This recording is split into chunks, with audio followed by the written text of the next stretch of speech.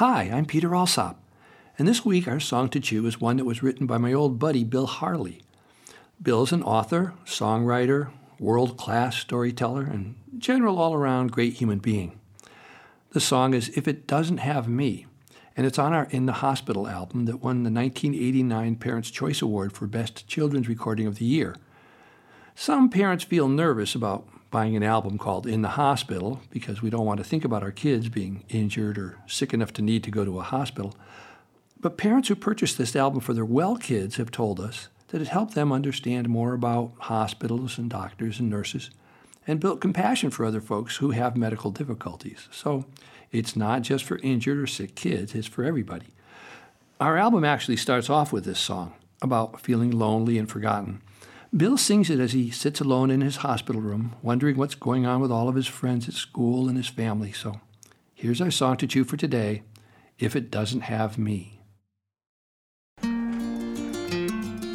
Boy, 2 whole days in this hospital. Seems like forever. Stuck in this room, all by myself.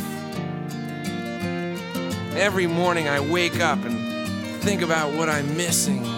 Just about now, they're all getting up. My sister, my brother, my mom and my pop. Dad's in a hurry, and Tommy moves slow. They're all getting dressed, getting ready to go. But down in the kitchen, who sits in my chair? Who lets out the dog when I'm not there? Who rides my bike? Who wears my clothes? Who tells my sister to go blow her nose? Is an airplane if it doesn't have wings? Is a song really there if nobody sings it? If it doesn't have branches, can you call it a tree? Is it really my family if it doesn't have me?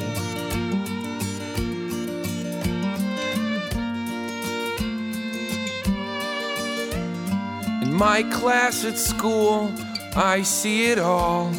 They're hanging their coats up out in the hall.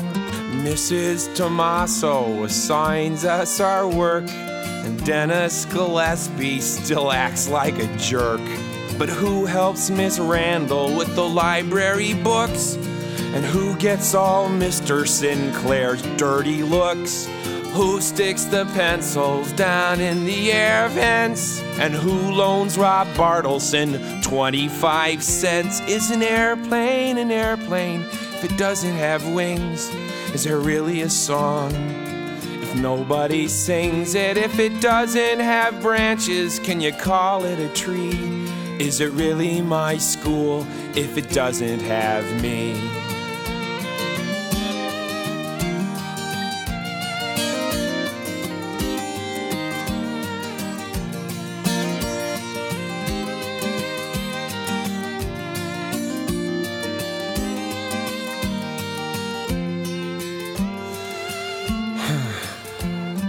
I get so tired just sitting in bed, watching these thoughts run around in my head.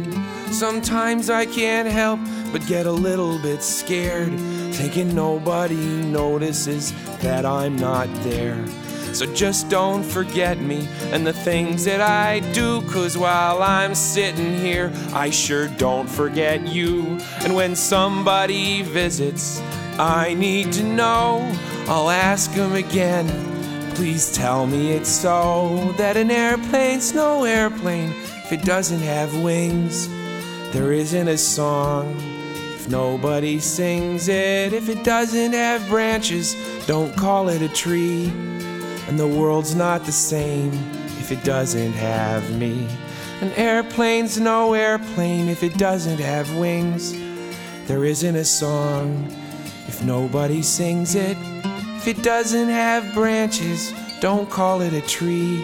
And the world's not the same if it doesn't have me.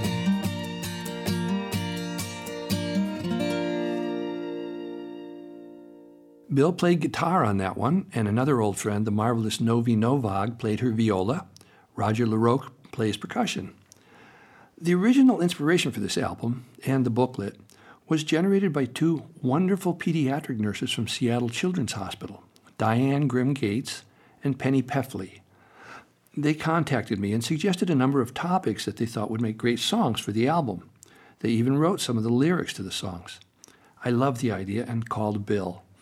He agreed to work on the project with us. We first put it out on cassette tape and then as a CD with a booklet that has extensive notes from all four of us about the songs and how they can be used to help kids and families who need to spend time in a hospital setting. When kids have to be away from familiar places and significant people in their lives, it's hard on them. The younger a child is, the more painful the separation from parents, family, and home. School-age children also miss classmates, friends, sports, or other extracurricular activities, and school itself. This issue may be of special concern if the separation is lengthy, as when a child is admitted for rehabilitation. The feelings generated by being in a hospital may be vague at first, but can develop into a sense of loneliness, isolation, and depression. This sometimes results in what is called problem behavior, such as refusal to eat, difficulty sleeping, or being uncooperative. Kids need to know they're important to others and that they're missed but not forgotten when they're not there. And many parents are not able to take time off from work or other responsibilities to stay with their hospitalized child. So, here are some things parents and other grown-ups can do that will help. 1. Share some times in the past when you or your child felt left out or lonesome. Each of you can share what that was like for you. Talk with the kids about what made you feel better and then ask them what they think might work for them. Let the child know it's all right to be sad and cry. 2. Discuss how important your child's role is in your family and with their friends. For example, you might say, "Your little sister misses playing with you," or "I missed your special hug when I got up this morning." 3. When parents need to leave, it's better to be honest about it. Say goodbye and let the child and nurse know when you'll be back. This shows your child that you will be honest and that they can trust you. If you must be gone for a long time, you can keep in touch with a phone call so your child knows they are not forgotten. 4. Teachers might have the whole class make cards, banners, or write letters and give the hospitalized child a wonderful boost. Having homework assignments brought to a recuperating child may help them feel more connected to school and give them an opportunity to feel industrious and productive. 5. Photos of family, friends, pets, and home taped up where your child can see them will help, as will security objects like favorite blankets, pillowcases, or stuffed animals. A CD player, if you still have one, and favorite CDs or DVDs are wonderful when a child is feeling lonely. Think about including homemade recordings of family members talking to each other or to the child, reading stories, singing songs, telling jokes, or having a meal with them. 6.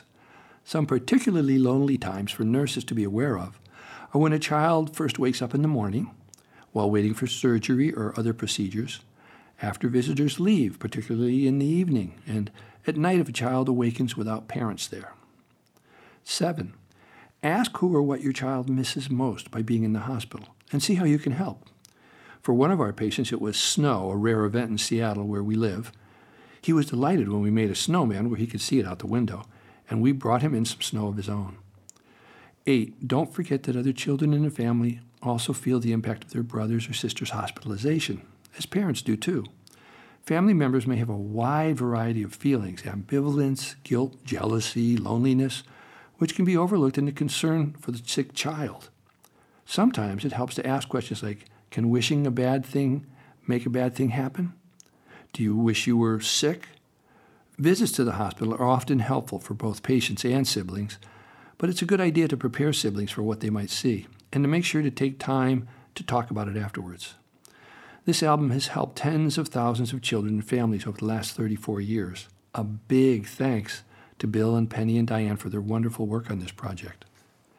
If you have any questions or ideas about where we might look for some funding to help put this album into more hospitals and into the hands of kids and families who need it, please get in touch with me at peter@peteralsop.com.